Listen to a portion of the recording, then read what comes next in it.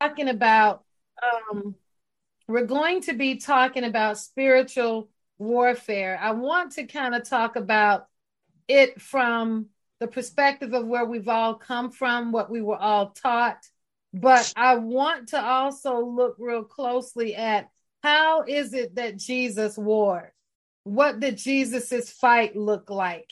Are we willing to look at the scriptures and look at his life and just look at Jesus and how he did things? But I also want us to be aware of something very important that I think is important, aside from looking at Jesus, is considering while Jesus was in the earth and then how everything changed once he was resurrected. I don't think we pay enough attention to his resurrection, which is one reason why I wanted to go ahead and do this teaching, because as we approach the resurrection weekend, as we walk into our Passover, as we move into that area, I think that our final message could be powerful as we see what type of intercession, what type of warfare Jesus actually engaged in. And so that's where we're going with this. I always like to tell you that I don't teach so that we can bash other people,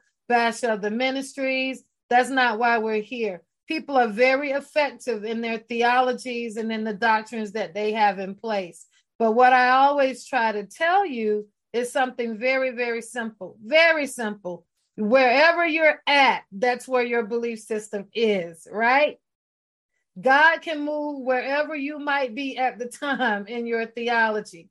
If your theology is in, I can only be free of this stronghold over my life if I fast for 40 days, that's the only way it can go, then, at the end of those 40 days, you're probably going to get your breakthrough. But what if you're one of those people that were saying, hey, man, the Lord told me I am healed, and I am healed right now in Jesus' name. All my faith is in that place. What if your faith was there? Are you saying he can't do it unless there's this 40-day time frame or this process that we've been told to do? Can the demon not leave if I just say, go in Jesus' name? Where is my faith? So I want you to know that this is on the backdrop of that conversation. And I also want you to know that we add a lot of stuff to the stuff that God has put in place for us. And we have to realize that that is a truth, not an option. And also one thing that there's a scripture we use all the time for the prophetic, but it's really a scripture that applies to everything in the Bible. We only know in part. We only know in part. We prophesy in part. In other words, we release the revealing of Christ in part. All prophecy is the revealing of Jesus. The Bible tells us that Jesus Christ is the spirit of prophecy. We all know that Holy Spirit's number one mandate on the inside of us is to reveal the will of the Father. He can't do anything but that. So everything concerning the prophetic is really about the revealing of Christ. That's how we simplify it in the conservatory. And I've taught you this before. People say that, oh, that's a strong anointing. That's Holy Spirit. Look at the prophetic gifting in her. That's Holy Spirit. Man, she can prophesy the house down. That's Holy Spirit. Look at the healing anointing is here. That's Holy Spirit. I mean, it's all the work of the Spirit. We have different names for it, and we know that it's different ministrations. That's what the Bible says in 1 Corinthians 12. So we want to be sure that we have that understanding that there are many releases of gifts in the earth. There are many different kinds of callings and because we have these people joining us today. Some conservators, some are guests. But listen, when I tell you this, everybody has a revelation of Jesus that's fitting to them. Just think about that for a minute. You're saved because of some revelation that you had. We're all here together because there's a revelation that we had. And I think I shared with you last Sunday that we need to rethink what the word revelation means. Sometimes we get so caught up on things like, oh, that's a word of wisdom. That's a word of knowledge. But really, all revelation is understanding. Because when something that you have not known is released and made known to you through a word of knowledge or through a word of wisdom, it becomes understanding, and you're never the same again because you now have comprehension. That's why the scripture tells us in all of our getting, get understanding. So, oh, God gave me a revelation of the scribe. That's understanding. He gave me an understanding. Oh, God gave me a revelation of love. That's understanding. So I want to be sure that we're on the same page as conservators, because if we're not, we will miss this one simple premise. Everything is about the revealing of Christ. Can we agree on that? We are supposed to be revealing the kingdom. That was Jesus's ministry in the earth realm. He was revealing the Father. The Father he came in the old covenant. He with Adam and with Eve. His whole purpose was to reveal himself to them. And we saw the thousands of years he tried to do that. He tried to do that. And then ultimately he came up with, the Holy Spirit would show up. He said, I'm going to send Holy Spirit here. I'm going to send Holy Spirit there. But we have God trying to reveal himself to humanity. Then we get to the new covenant, and the Lord said, let me clothe myself as a man and come down into the earth and let me demonstrate who I am, and let me suffer as men so that I can see and help them get through. So now you have Jesus, the Son of the living God in the earth. And what is he doing? He's still trying to reveal the Father. He's still trying to reveal the Father. So he leaves, through, thank God for the resurrection, the crucifixion and the resurrection. And he says, listen, I have to go because as Jesus, I can only do one thing. I can only reach so many people. I can only do so much, but I'm going to give you the greatest gift that you have ever been given. I'm giving you Holy Spirit. Because Holy Spirit can truly be who God is, all things, everywhere, all the time, omniscient, omnipresent, omnipotent. I mean, he can be all of those things. So one of the greatest releases of Jesus's resurrection was the living Holy Spirit that would come, on the day of Pentecost. We received salvation. We received that good old blood sacrifice, and that was good. But without the outpouring of Holy Spirit, we would have still been in the same position as the Israelites. So Holy Spirit is here. But again, the same mandate comes down. What is his purpose? Revealing Christ, which is revealing the Father.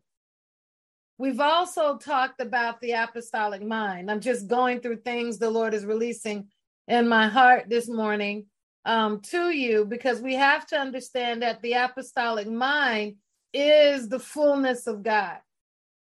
It's not just being full of the Spirit, because people can be saved, they can prophesy, they can have the gifts working through them and still be just as immature as the man in the moon. We have the fullness of the God on the inside of us, fullness, which is the mind of Christ. So our maturity is all about coming greater into, let this mind be in you that is in Christ Jesus. Let this mind. So the apostolic is the mind of Jesus. It's the mind of Christ in the earth. What do I mean by that? I mean that the mind of Christ, how Christ thinks, how he lived, how he lives in his emotions, how he sees the Father, how he views humanity, how he loves us. He's processing eternity through that mind. And every day we're trying to grow deeper and deeper into that place of eternity, which is eternal intention, that we may all be one as I am one. Is this helping so far? I'm just trying to set the stage because we've taught on all of this. So you have it, but without understanding those parts, what I'm about to share with you will seem like heresy as we move forward. But I want you to understand that Jesus was walking out of an apostolic mind. God is the apostolic. He's called forth an apostolic people. Remember, we are influenced by the prophetic. We're led by the prophetic. We're pulled by the prophetic. We're drawn in by the prophetic. We're nurtured by the prophetic. We're embraced by the prophetic. Presence pulls us in. We are spirit just like God. So we can move here and we can move there, but in the new covenant, they were not in the new covenant. They were not able to do this in the old covenant, but in the new covenant, we have the apostolic mind of God and we have the prophetic. What does that mean? It means, Father, I feel led to do this, but is it expedient right now? Right?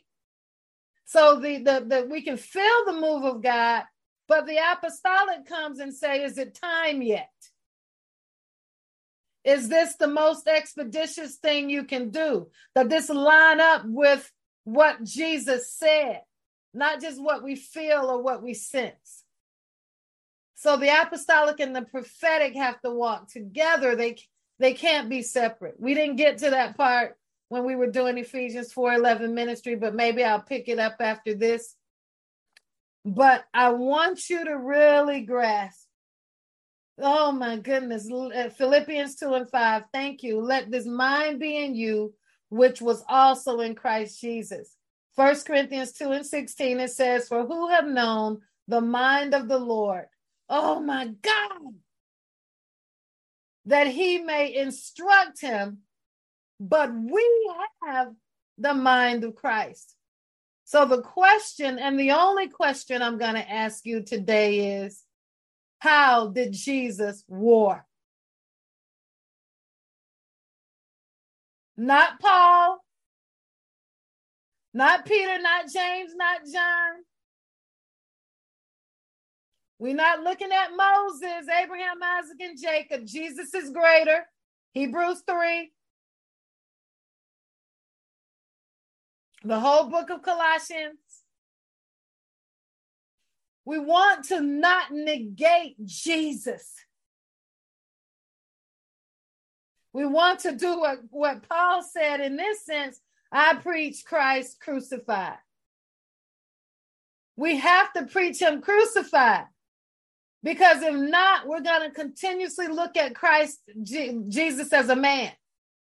Oh, I don't know where this scripture is, but it just came in my spirit. I think it's 2 Corinthians. I could be wrong. But the scripture says we no longer, although we once regarded Christ, Jesus, and from his human perspective, we are to no longer do so. I rarely hear people teach on that. So if we're not to regard Jesus from when he was in the earth, and they mean don't hold on to everything because Jesus has finished it now. You got to see him in his new place. Sometimes it's hard to see Jesus as Jesus Christ.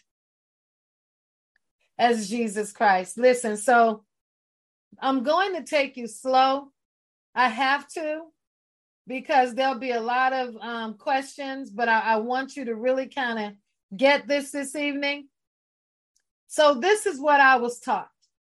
And if you were not taught this, I'm just going to ask you to throw some of your differences in the chat box so that I can be sure that I kind of address them. But I'm going to go through what I believe I was raised up in all my life. Listen, the first, I'll say, I started changing my perspective on this back in 2011 because 2010 when I started a book called Scribal Warfare. I never published a book because I couldn't get through it, because I had a block in what I understood about spiritual warfare. It wasn't adding up. So God used this book for me I'm writing a book. Oh my God, Scribal Warfare. Lord, I bought the domain name back in 2008 or 2009. Then here I am writing this book. I'm going to teach them how to war through writing. I'm going to teach them. And the Lord was like, I started writing all this stuff out that I was taught, and none of it made sense. Now, this is me. I'm talking what I was taught. I'm not speaking for any of you. So I've been meditating on this long before I met my mentor, at least 7 years. I would sit down with my pastor, and he would say, Teresa, you're right. He said, that's why you never see me teach that. That's why you never see me talk about that. That's why. And he was still trying to figure it out. But we had the most amazing conversations, just one-on-one during lunchtime, during the week, when I would just drive up when everybody was gone and hang out with him. And we'd have these most wonderful conversations.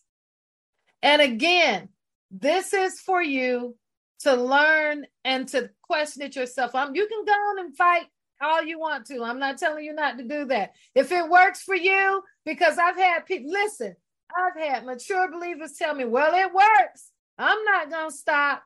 What if Apollos had said, preaching John works? I mean, my God. Holy Spirit. John the Baptist is enough. Well, that's why the Jews got rebuked. Because all they wanted to teach was Moses.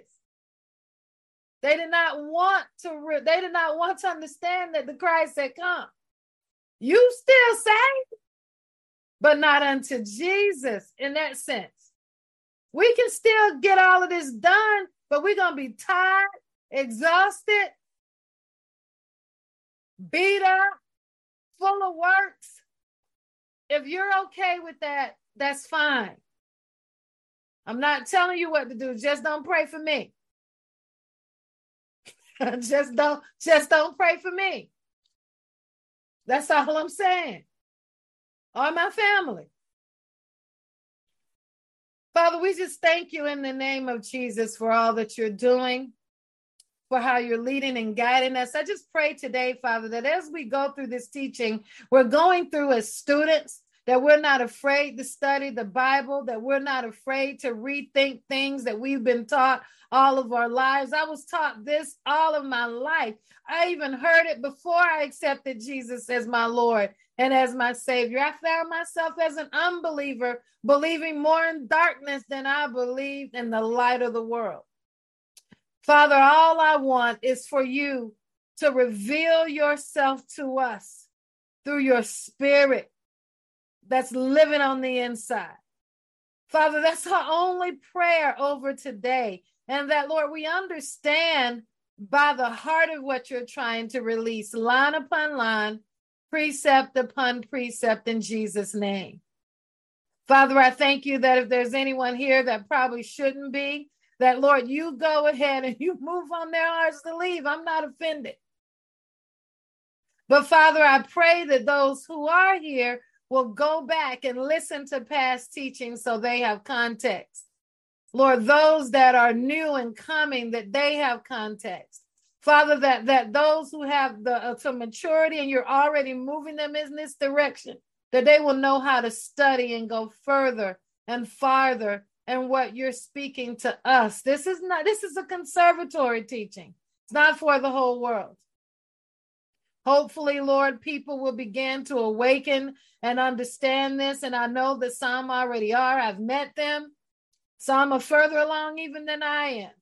But we're believing you, God, for everything that you desire to do on the inside of us, because we only know and we only prophesy in part. That's the blessing of the New Testament, God. The new agreement, the new covenant, is that no man has a moratorium on any understanding. We only have facets. Thank God for 1 Corinthians 12 and all that it implies. Lead us and guide us in Jesus' name. Amen. Amen. So this is what I learned.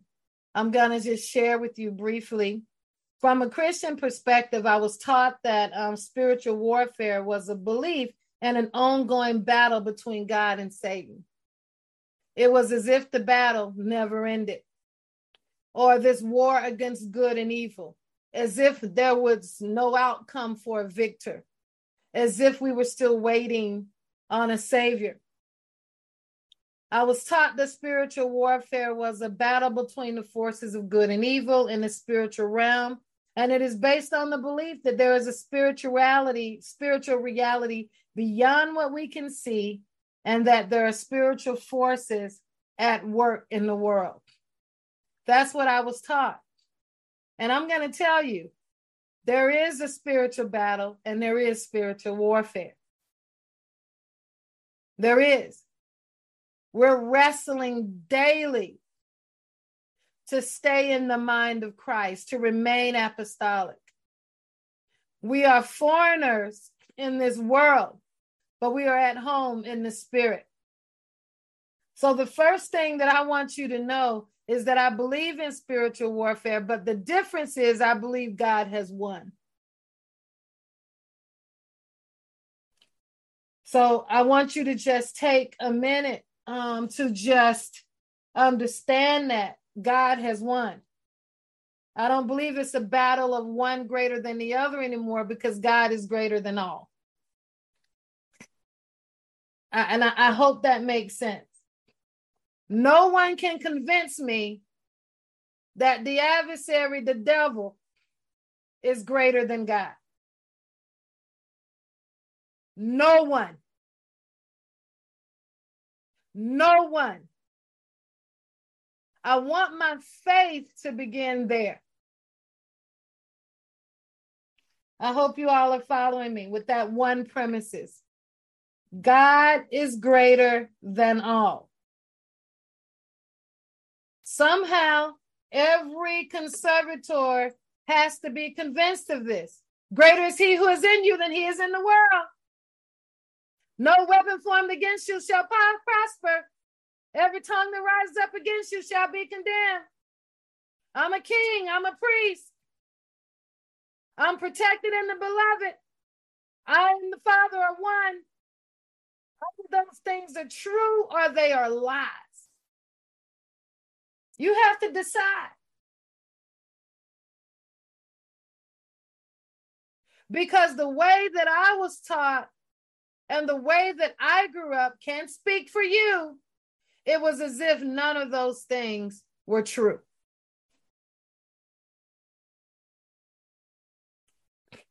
Are you with me? Very simple. Very simple. Either Jesus overcame the world or it's a lie. Do we know more than Jesus? Are there conditions to his overcoming? Even people who believe in end times believe in a final battle. Do you believe he's going to lose? For those who believe that. Same question. I mean, he helped us. We're not helping him. Jesus needed no help in defeating the enemy. You got to listen. Oh man, you might want to write that down as point two. Jesus did not need any help with saving the world. That was an agreement with him, between him and the Father.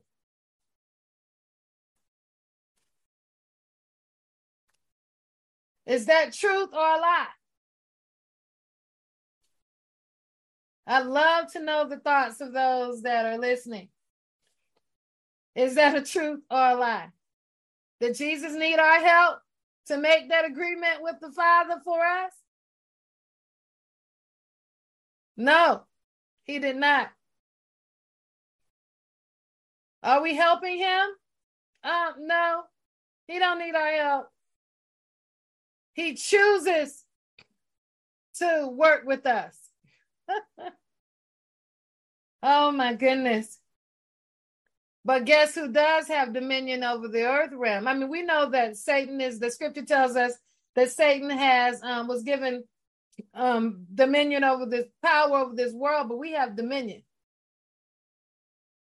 In other words, we get to choose whether we follow the pattern set by the fallen world, in which while we are here, Satan is over, or we get to choose to follow Jesus.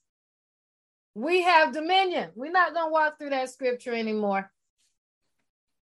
We're not going to go all the way back to Genesis and then back it up all the way back to the resurrection and our authority as a believer.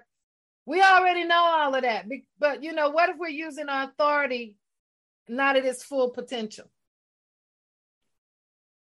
That's more likely what is going on. It's more likely that we're not living up to our full attention than it is that we're still battling a stronghold.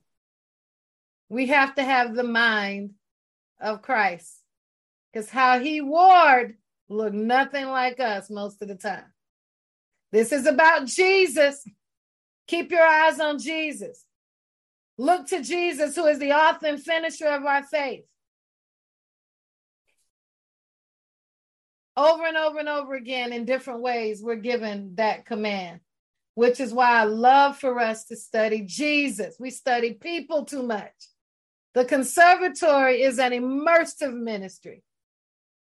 We're always seeking to see like Jesus. Even Peter, Paul, and James had their own theology, sometimes even conflicting with one another. Oh my goodness.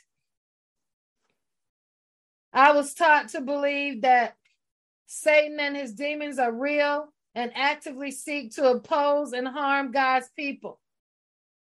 This opposition can take place in many forms.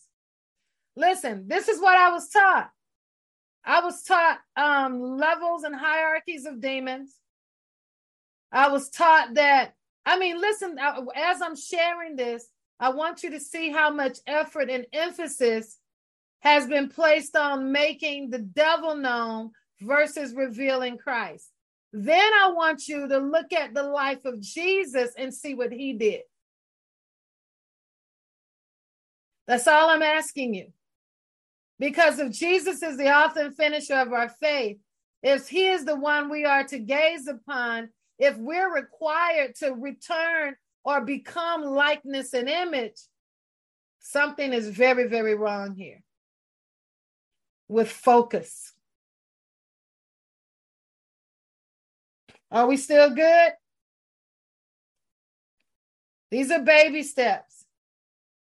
Baby steps. So much I want to say, but I can't, because it's so important that I give you things that point back to Jesus, not back to books you've read. And Father, in the name of Jesus, we just stand right now and declare that you clear out anything that is hindering our understanding of what we need to hear today. Books, preachers, ideas, the belief that God gives people ministries for the devil. Father, anything in our mind that will cause us to not hear this message or to war with it or to fight between things men have taught us versus what you have actually intended through the mind of Christ. Lord, I just ask for those who are willing to receive this prayer that, Lord, you help them move into this place in Jesus' name. Life is hard. We battle death. We battle breathing underneath systems. If you're having battles in your health and no health insurance, you fight in the healthcare system. If you have a child with special needs in the educational system and they happen to be marginalized, you fight in the educational system. If you live next door to people full of prejudices, you're fighting those strongholds. If you're going to church every day under a pastor that doesn't believe God called women, you're facing patriarchy. And there are endless systems. If you are battling the IRS, there is no person you can blame. It's an institution and a system. Whatever war that exists, whatever battle that's going on, it's probably been a system in place since the beginning of time. Oh my goodness. And then there are the people, for selfish reasons, that help perpetuate those systems. People who chose to do that. And we have to talk about, this is probably going to be part of our Bible study, because we have to talk about how much the Jesus talks about the choices of people. It's easy to believe somebody blew and got hit with a devil. That's why they acting like that. When the truth of the matter is, people choose darkness. They're not out of control and possessed and doing it out of possession. Does that happen? Can it happen? Of course. But most people are not operating under that, and the scripture tells us that. Most people are following the lusts of the flesh. That's why the Bible says, choose this day who you will serve. The gods of your father or the Father. The Bible tells us people are led astray by what? Yes, by the lust of their own flesh. Cain was not possessed when he killed Abel. Diotrephes was not full of devils when he was acting a fool at the church. David was not possessed when he made the decision to take Bathsheba and kill her husband. Moses was not possessed when he murdered that man and tried to hide the body. Oh my God. Lot's daughters were not possessed when they engaged in incest with their father. Those men who raped Dinah were not possessed. Paul was not possessed when he was going around killing Christians. He thought he was doing a service to the faith of the Jews. Are you following me?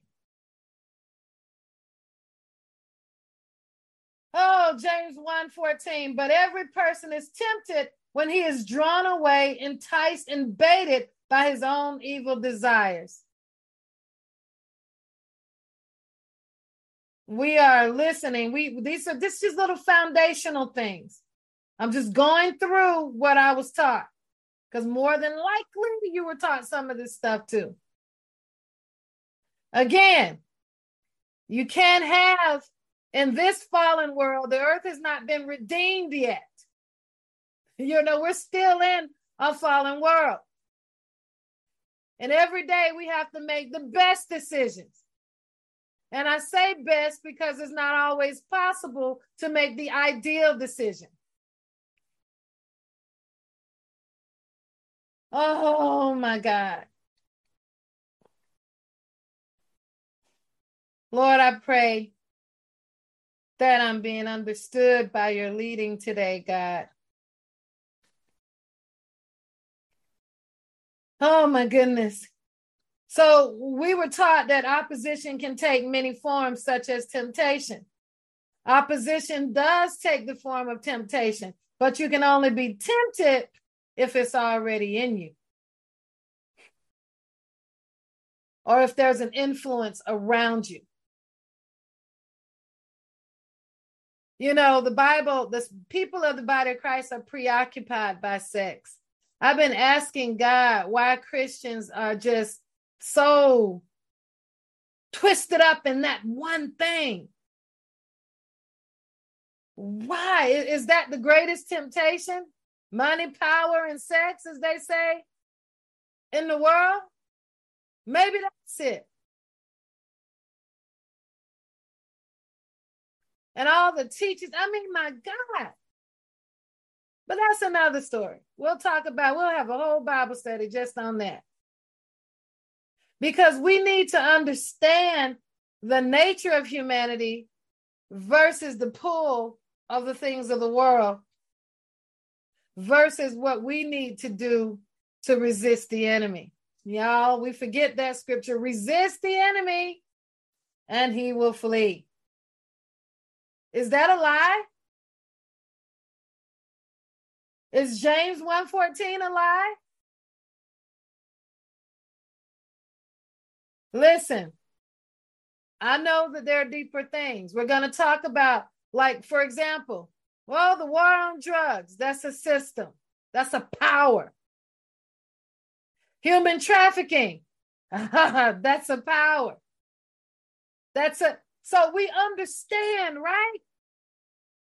But for us, and I'm talking to us as people, individuals, we got to fight a righteous warfare. And that's one in the reality of Christ, not in hallucinations and strange fire. Well, you guys okay? I'm only going to be able to take baby steps today. Only able to take baby steps. But I want us to redefine some things. I've never seen evil the way I have in the eyes of people who molest and rape. Or murder. Cold blood. Not accidental, not a fit of rage. I'm talking practiced and ongoing behavior. We are aware. That's different. We're going to get to those things. We're going to make it practical. So, according to the Bible, Christians are equipped with spiritual armor to protect themselves in the battle. The armor includes the belt of truth, the breastplate of righteousness, the shoes of peace, the shield of faith, the helmet of salvation, the sword of the Spirit. In other words, all the tools that exist in the mind of Christ. All the things that allowed and created space for Jesus to fulfill his destiny. This is not about that. I just had to read it because I was always taught that in response to my understanding of spiritual warfare in the church. We were also taught to pray and use the power to overcome. We were taught intercession. We were taught fasting. You know, there's so many other elements. The number one scripture I was given was Ephesians 6:12. This was one of the main spiritual warfare teachings. And again, spiritual warfare is real. We must war. But the issue is, how did Christ do it? And what can we learn from Christ's example versus what men have taught us? And we're going to walk closely and looking at Christ and Jesus and how he did that, Jesus Christ. Ephesians 6:12, it says this. It says, for a struggle, or you can say, for we wrestle not. It depends. If your Bible is in another language, you're probably going to have another word there. That's not the same words we use in English. But the overall understanding is, for our struggle is not against flesh and blood, but against the rulers, against the authorities, against powers of darkness, powers of this dark world, and against spiritual forces of evil in the heavenly realm. I believe this wholeheartedly. These include rulers, authorities, and powers in the dark world. But this is the thing. Most of the teachings that I got was that everything was a demonic entity. beyond our control. So we have to fight to take our control back.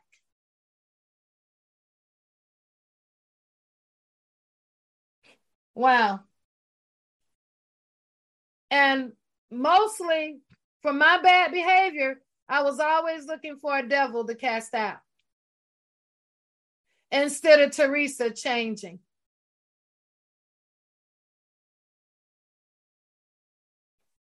How can we reclaim what this really means? Are you with me? What needs to happen in a lot of people, even the most evil of these people, is not just about a devil in them, it's about a mind shift. But listen, without Jesus, it is impossible. Point number 3.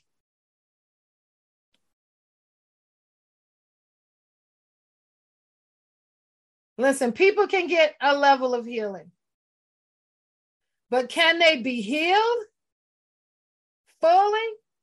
It all depends on what you believe. If you believe in Jesus, you know that the only true healing, the only permanent, the only perfect healing is through Jesus. But you have to believe that Jesus is the only way. You have to believe that Jesus is the Son of the living God.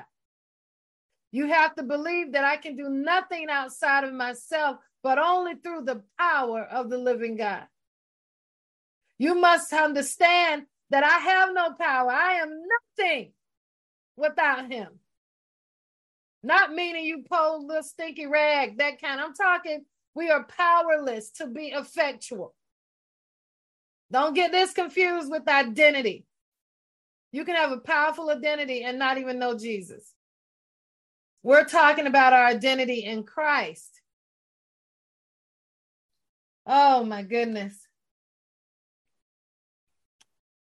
Guys are so quiet.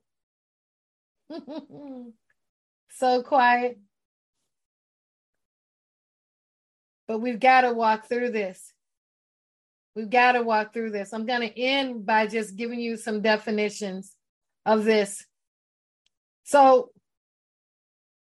I had to recognize that I can't scapegoat everything to a spiritual understanding that tells me everything is the devil.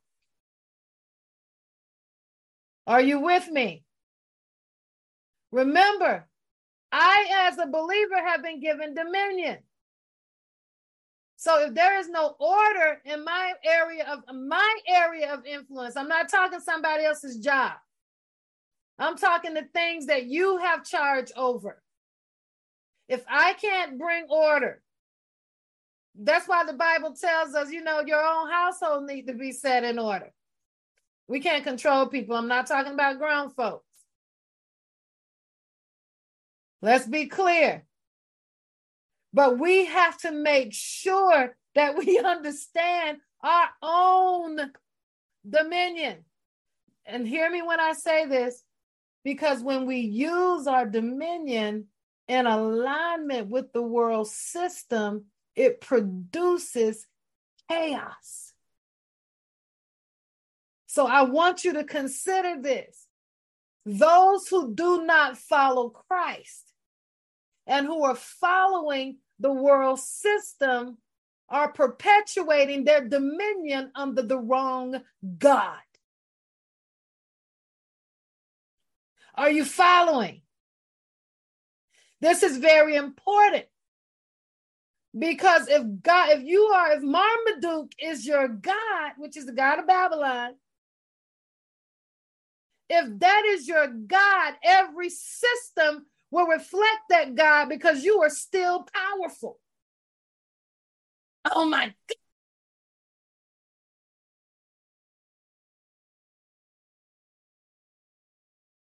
Oh, well, the Lord of the harvest is needed. To dismantle a system is to dismantle the powers operating in the people. So we seek to help people know who Jesus is, because real warfare is this. It is the forceful release of the kingdom of God into the realms of evil and darkness to bring his light using the supernatural technology of the kingdom released to us. Spiritual warfare is not a man's attack on the devil. I'm sorry, it's not. We don't have that kind of power. That was God's enemy. But listen, we know in the new covenant that Paul and the others were saying, well, you know, Satan is after you. That when we read those things in context, they understood that the battle was against light. And that the number one role they had was shining the light of Christ. We forget that Paul taught that even before your enemy, you are to show mercy. So the scripture says something like, Lord, bring it to my attention. He did a whole discourse on it. Reprove your adversary gently. That's what the scripture says. And in doing so, you might win him into the kingdom. That's why Jesus said, love your enemy as yourself. Because he understood the power of light. If you want to dismantle a system, what people think is weakness is actually your greatest weapon. Love. How many times should I ask for forgiveness? Oh my God. Should I forgive my brother? How many times? 70 times 7. Some of you are going to get this. This is just the basics. I really can't go any further than this. This is like just the scratch of our mind shift that needs to take place. What if I told you that the world is in the condition it's in, not because the devil is ruling and reigning, but because the church and the people in it don't know their power or their authority? We're too busy fighting over Beyonce and the Grammys. We're too busy worrying about political parties. I mean, but anyway. I was taught about the rulers or principalities in some translations, which refers to spiritual entities that have a certain level of authority or influence over particular regions, nations, or people groups. I believe in that. I'm not telling you I don't believe in these things. It's the how that I have a problem with. I have a problem with the how, and I have a problem with the excessive focus on the demonic, which causes people not to take authority over themselves and look at this role. What role do I have in perpetuating this problem? Or what role do I have in being the solution to this problem? Or the mind of Christ is not there. Oh my God. The term authorities or powers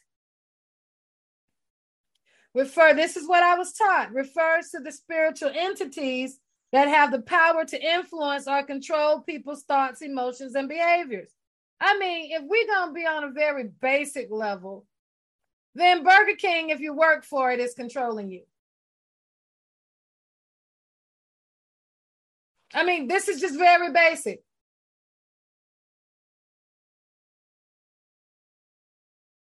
You can't get to work because your car broke down. Burger King 4 miles away. You can't walk. You can, but you'll be off work by the time you get there.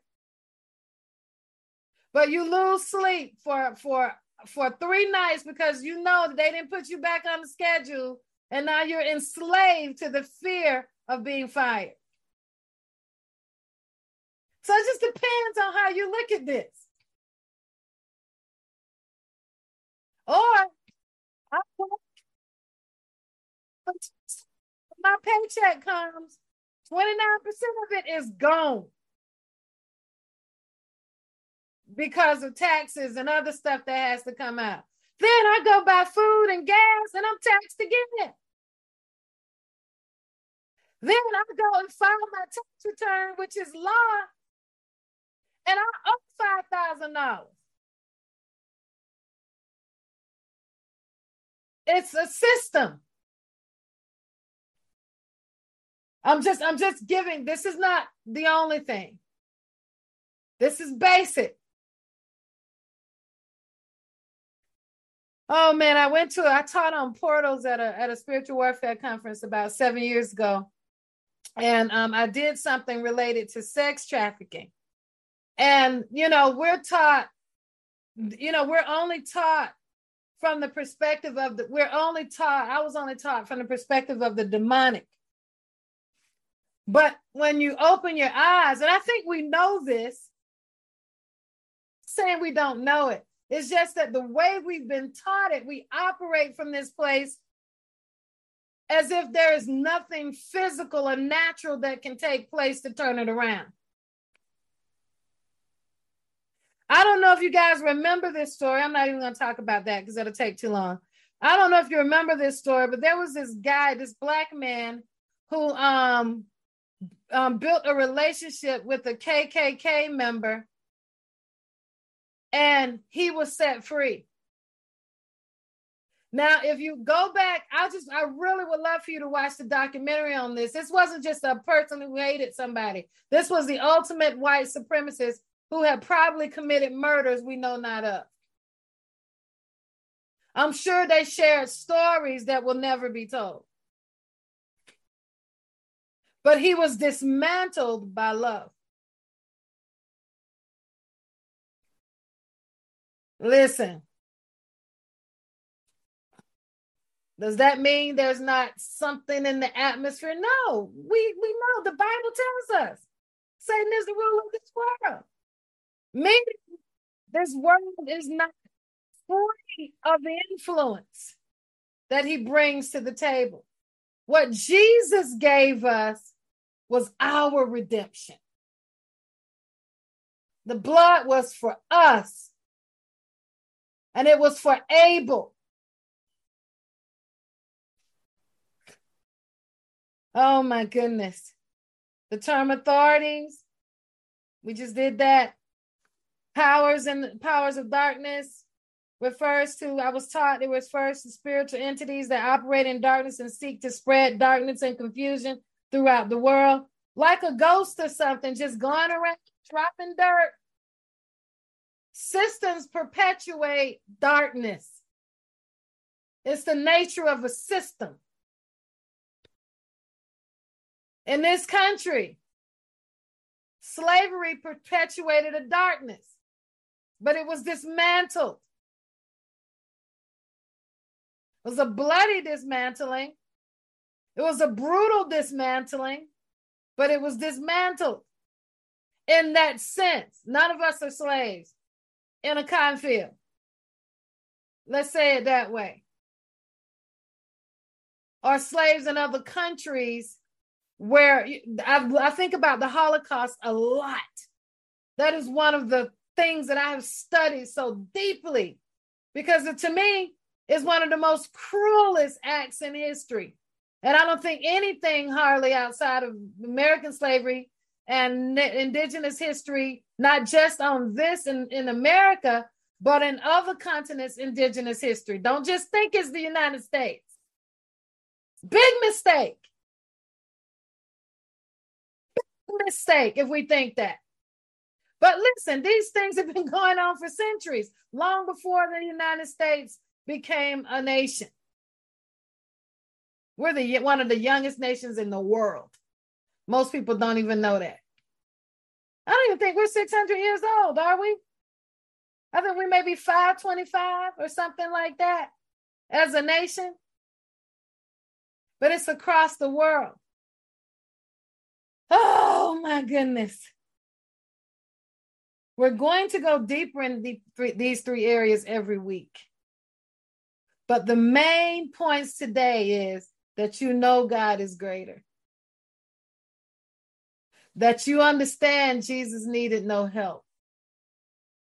And that you know the biggest problem in the world today is not the devil, it's the church.